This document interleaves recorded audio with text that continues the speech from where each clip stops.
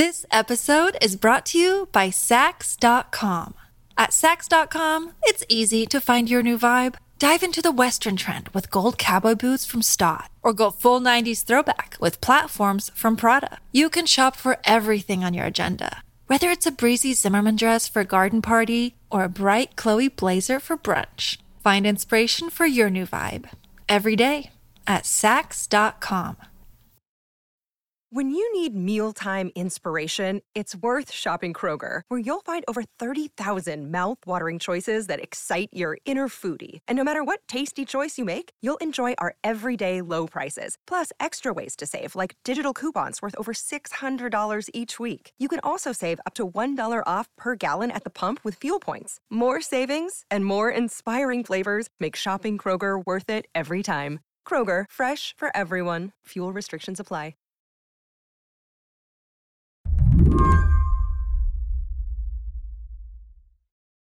We are in the thick of holiday shopping season and holiday delivery season because Americans like to shop online a lot.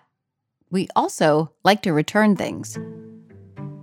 Amanda Mull is a staff writer at The Atlantic. She's been getting to know this nebulous world of online returns really well, or as well as she can. In all of the reporting I've done on returns, it has been basically impossible to get any retailer on the record about anything in their returns process. Like, it sort of violates the magic of consumerism to talk in too many specifics about stuff that people don't like. But we do know that 20 to 30% of online sales get returned because part of the pact between online retailers and us as customers is that we will click purchase in a matter of moments, as long as we can easily send stuff back. It's a behavior that's become ingrained in our marketplaces and our cultural expectations. Amanda says the online retailer Zappos is often credited with starting this trend about 20 years ago. I mean, if you think about Zappos, it's a shoe store. At the dawn of online shopping, people who are used to buying things in person and being able to try things on and look and, size things up and get a full impression of a product before they took it home, looked at a website trying to sell high volumes of shoes and went, this seems like a bad idea. This doesn't seem like something I want to buy online. So in order for people to adopt this new mode of commerce, online retailers had to figure out how to make the financial and psychological risks line up more evenly with shopping in person. Yeah, Zappos had to make it super easy for you to buy shoes, or 3 pairs of shoes even. Yes, there had to be no friction, no penalty, no risk, no psychological doubt. You had to get over all of these habits that had formed for a long time, all of these expectations about what things cost and what is fair in consumer activity. So they made the online shopping experience as close as possible to the real life shopping experience, which means that you can try something on and hand it back to the person selling it and say, I don't want this. But when we don't want something, where does it go? That's the part of this system of commerce that Amanda has been working to demystify for the past couple of years. She recently visited a returns facility to try to find out. A giant warehouse in Pennsylvania filled with cardboard boxes, people's unwanted goods, and human beings trying to sort through it all, item by item, packing slip by packing slip. There are so many people, so many workers engaged in, labor day in and day out to sort of figure out what to do with all of the stuff that you don't want. And their labor deserves to be acknowledged. The system that they work within deserves to be understood. Today on the show, our addiction to online shopping and returning, and the price we're paying for it. I'm Yasmin Khan, in for Mary Harris. You're listening to What Next? Stick around.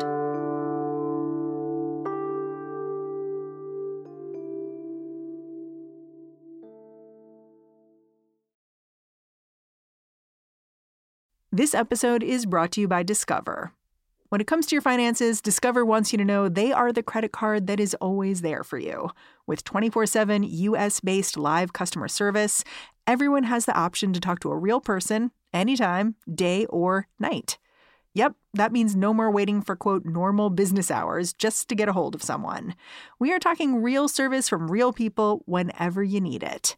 Get the customer service you deserve with Discover. Limitations apply. See terms at discover.com/creditcard. This episode is brought to you by Sax.com. At Sax.com, it's easy to find your new vibe. Dive into the Western trend with gold cowboy boots from Stott, or go full 90s throwback with platforms from Prada. You can shop for everything on your agenda, whether it's a breezy Zimmermann dress for a garden party or a bright Chloe blazer for brunch. Find inspiration for your new vibe every day at Sax.com. When you buy anything online, a pair of gloves, a Bluetooth speaker, and then you decide, you know what? I don't need this.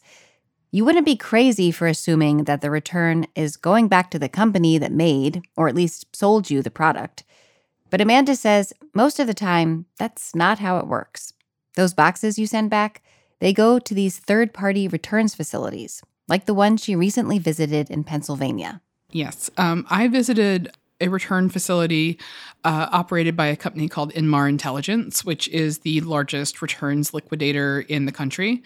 They operate 17 different facilities in North America, and I visited one of the bigger ones. And they process all kinds of returns. They have facilities that process like grocery returns. They have facilities that process pharmaceutical returns. I visited one that was more of a general merchandise type of facility, which, deals with sort of all kinds of different internet retailers. You get like major clothing brands, major sort of general merchandise stores, department stores, discount stores, retail pharmacies, things like that. So I can't disclose like any specific brands. That was the only restriction that was put on me when I visited this facility, but it's 300,000 square feet and they receive all of this stuff. If you buy online regularly, you have almost definitely sent something back to one of Inmar's facilities like this. So under one roof, they're processing returns for jeans and lamps and lunchboxes and whatever, things like that. Yes, in this facility, there are stuffed animals from drugstores. There are beach chairs. There are shoes and clothing. There are small appliances. There are area rugs. There's tons of area rugs in this particular one.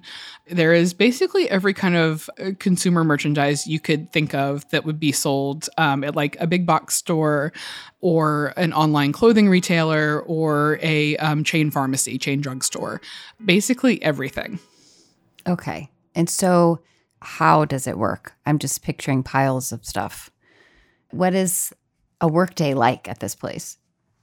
I mean, the most common thing that you see in this facility is just cardboard. Like everything is sort of palletized into groupings of products that are, inside boxes that are wrapped in this sort of like industrial strength cling wrap that anybody who has worked in a big box store in the past, as I have, will recognize as something that you use to sort of like protect stuff that is oddly shaped or doesn't go in a box. And they process in this facility alone 40 million products a year, which is over 100,000 a day.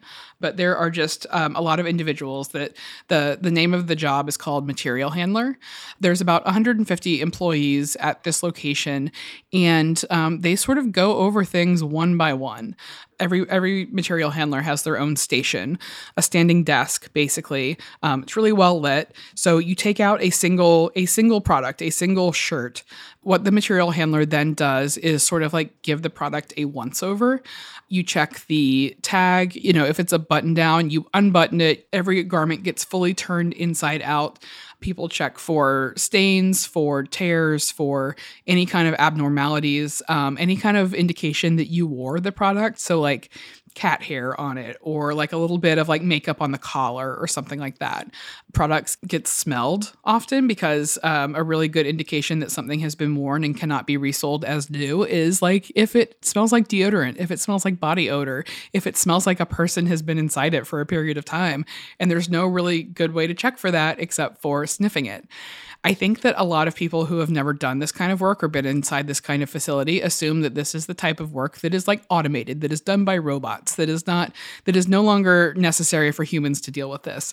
But it is an incredibly human process, just really fast, really painstaking work to ensure that all of these decisions are made the correct way.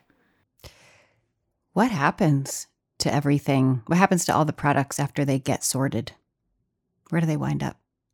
A big part of the returns process is sort of the material handlers operating this decision tree for every product they deal with. And depending on the retailer, that decision tree is going to be set up a little bit differently. So for a shirt from an apparel retailer that has like a good brand name and that people seek out, they probably don't want their shirts with their brand name in them to end up at like a Big Lots or like a dollar store or something like that. So that retailer can say that like, you know, we only allow our stuff to be resold to like a certain type of discounter, or maybe like, you know, a Nordstrom rack. And a lot of stuff goes to liquidation like that. When you go into a store that seems to have a bunch of stuff from a bunch of different places that you sort of weren't expecting them to have, this is how they get that inventory. The best case scenario is that the stuff goes back to the brand that sold it and it gets put back in inventory and it gets sold again. That is the way by which the least waste happens. And then after that is where the decisions like liquidation come in. A lot of stuff that cannot be put back in inventory is liquidated. You also get things that are recycled and donated if they can't be liquidated. Some of it goes to food banks. Some of it goes to shelters of various types. Some of it goes to animal charities. And a lot of things cannot be recycled. And usually what happens after that is that it gets destroyed. Sometimes that means incinerated. Sometimes that means compacted and thrown away. But it just, that's the end of the line for it. It's trash at that point. It's trash. Okay. So it does still sound opaque and wasteful, harmful, potentially. Yeah, like part of the reason that reverse logistics is so interesting to me is because like the purpose of the reverse logistics industry is to extract as much use and value from these materials as possible before they are thrown away. It is in the best interest of both the brands selling this stuff and of the vendor doing this processing to keep as much stuff out of landfills as possible, which is good. Like those are good incentives, but some of it is just like unavoidable because there is just so much extra product made for American consumers. Most of the returns that Inmar processes aren't from consumers who sent stuff back. It's from retailers who made too much of the stuff that they ordered and cannot sell it all. Like nobody wants it. When we come back, is there anything we can do about all this waste?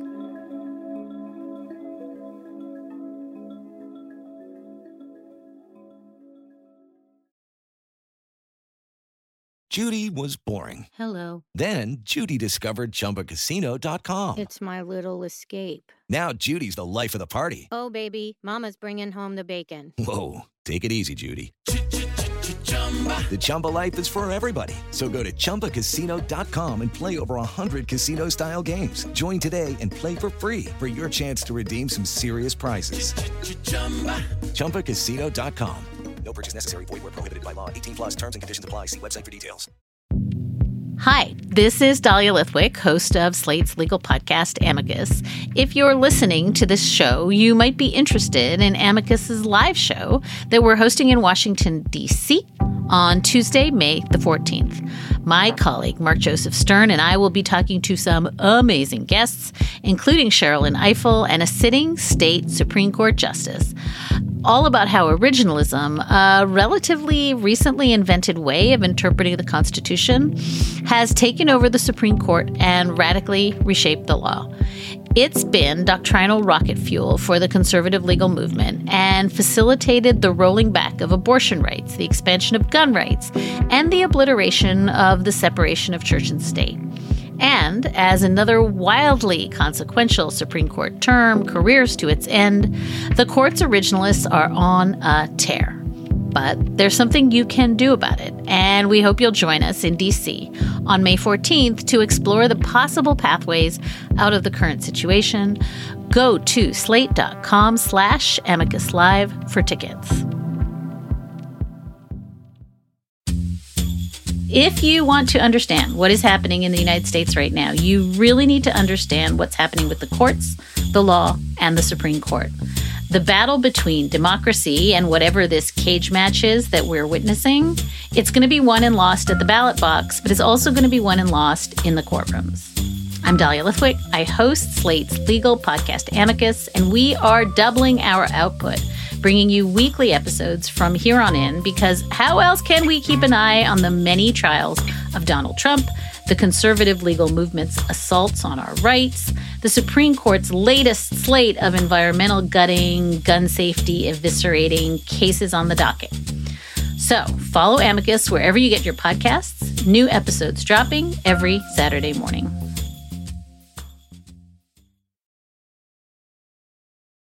Is this system at all working? And if so, who is it working for? I think the system works sometimes. When everything goes right, like 90+% of stuff can be sent back to regular inventory. When you look at like the really large multi-brand retailers, the percentage of stuff that gets destroyed immediately from liquidation is like 15%. And from those really large retailers, like that is an enormous amount of stuff. And that like doesn't work so well. But I don't know that it's possible to make it work any better than that in the current system that we have, because these really high return rates, the overstocking of shelves in order to give people like this sort of sense of abundance and sense of convenience, that is what creates most of that waste, this sort of overproduction to feed overconsumption. And it would require like a fundamental shift in like the business models of these retailers in order to reduce that significantly, I think. What would have to shift? What would they have to do? They would have to sell less stuff, I think. Like they would have to become more efficient businesses in a way that they don't really want to become more efficient, because that system is what creates overconsumption and it's what creates this surplus, because you can't offer everybody in America everything they want all the time at like a variety of price points if you don't have a bunch of stuff that people don't want. Because you have to prepare for every contingency. You have to prepare for every possible customer. And that's what stores like Amazon and Walmart do, is they try to carry something for everyone, for every possibility. They don't want anybody to open their website and leave empty-handed. And in order to do that, it just requires a lot of stuff, just period. And it's this idea that retailers should always be growing, should always be expanding, should always be acquiring more customers, should always be becoming more profitable, should always be in a process of outward and upward expansion that sort of creates all of this waste. And I don't think that system of like growth at any cost in perpetuity is possible without waste. Wow, that feels, I feel that on my chest. I feel like I am an equal partner in this system to stores. And so when I'm thinking about like, who is this harming? I guess I'm asking you, who is this harming? I think it harms different people in different ways, but I think it harms ultimately almost everyone in some way. That starts at the point of production. I think that so much of our stuff is manufactured in places where people are not paid any kind of living wage. There's a lot of forced labor in the consumer system. There is a lot of child labor in the consumer system. There's a lot of environmental harm in the creation of these products. So I think that like that is the most like immediate and obvious harm in my mind. And then you get the harms of waste, because overconsumption produces, pollution on the front end and pollution on the back end, especially when it comes to garments. There are huge clothing dumps in Africa and South America. I think the most famous ones are in Ghana and Chile. And you get just these sort of like vast expanses of like thrown out clothing A lot of it has tags still on it. It's clothing that nobody ever used. And like that stuff is all made of, plastics, polyester, acrylic, things like that are all plastics. And that stuff is just all sitting on the ground. It's getting rained on. It's getting into waterways. There is so much harm on the back end from all of that and from the ways that it's disposed of. But Amanda says, while people geographically closer to the manufacturing process might be getting the brunt of the harm, U.S. consumers are not getting away scot-free. On the consumer end, I still think it's harmful because the consumer system is like fundamentally individualistic and alienating. It asks people to look to consumer decisions for the things that they need and want out of life, for pleasure, for joy, for self-actualization, for health, for all of these things that people want. And if you divert all of that energy and all of those decisions into the consumer system, you divert them away from humanity. You start to rely on the consumer system for things that in the past we might have relied on the people in our community for. Consumerism didn't create hierarchy by any stretch of the imagination, but it sort of replaces other types of thinking about each other and relating to each other with mediation provided by consumption. And that is fundamentally mediation provided by corporate interests. I mean, obviously, American consumerism is a powerful force. It is part of our culture and the way that we think about things and how we want things. But it sounded like people were more open now to thinking about the planet, to thinking about repercussions of the way that we shop and buy on the planet and on excess and waste. Is that not the case? I think that it's true that people are more open to thinking about these things and more concerned about sustainability, about the environment. But among people who think about the consumer industry and study it and study retail, there is a big and well-known divide between consumer sentiment and consumer behavior. And I think that that's understandable once you step back and think about it in the context of, any individual's own actions. There are things that I believe are bad. I don't think it's a good idea for me to, or for anybody to order a ton of stuff every year from Amazon. I still order from Amazon from time to time, so that is a situation in which my consumer sentiment and my consumer behavior conflict. And this is the case for almost everybody. So I guess my last question, how would you suggest being a more mindful online consumer, especially right now? I think the first best thing you can do is to buy whatever you can secondhand. Buy from secondhand platforms, from thrift stores in your area, from Facebook Marketplace, whatever. Buy nothing groups. There's probably one in your area that you might be able to get some stuff from or to give away stuff. And also just ask around. A lot of the stuff we buy is stuff that our friends have in the back of our closet and that they'd be happy to give to us because they're not using it anymore. And I think that when you give people an opportunity to help each other, a lot of times they are happy to do that. If you need to buy stuff online, which all of us do, I think, to a certain extent, one of the best things that you can do that has helped me a lot, just go into your promotions tab in your Gmail and just unsubscribe from almost everything. And that really, I think, being sort of free from those constant bids for your attention that live alongside the messages that you have to check all the time for non-commercial reasons can be really, really useful. Another thing that I have begun recommending to people is that you look at online shopping as a chore that you need to do. So you set a particular time for it. Maybe you're going to get all your online shopping for the week done on Saturday morning. While you drink your coffee. I think that one of online shopping's greatest victories has been making shopping something that we do all the time without any natural borders, instead of something that we go to a particular place at a particular time in order to do. And anything that you can do to sort of re-compartmentalize shopping into a thing that happens at a particular place or a particular time is ultimately useful as far as not wasting resources, whether that is yours or the products themselves. I like that because shopping is definitely a thing that just can float in and out of your day all day.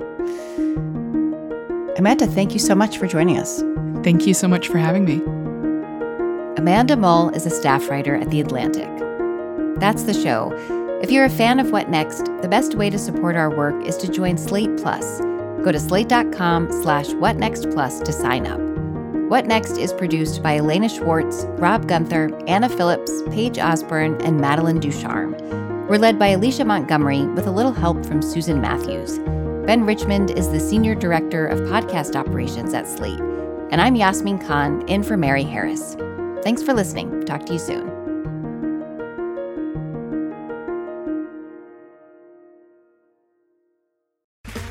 Okay, round two. Name something that's not boring. A laundry? Ooh, a book club. Computer solitaire, huh? Ah, sorry, we were looking for Chumba Casino. That's right, ChumbaCasino.com has over 100 casino-style games. Join today and play for free for your chance to redeem some serious prizes. ChumbaCasino.com. No purchase necessary. Void where prohibited by law. 18+ terms and conditions apply. See website for details.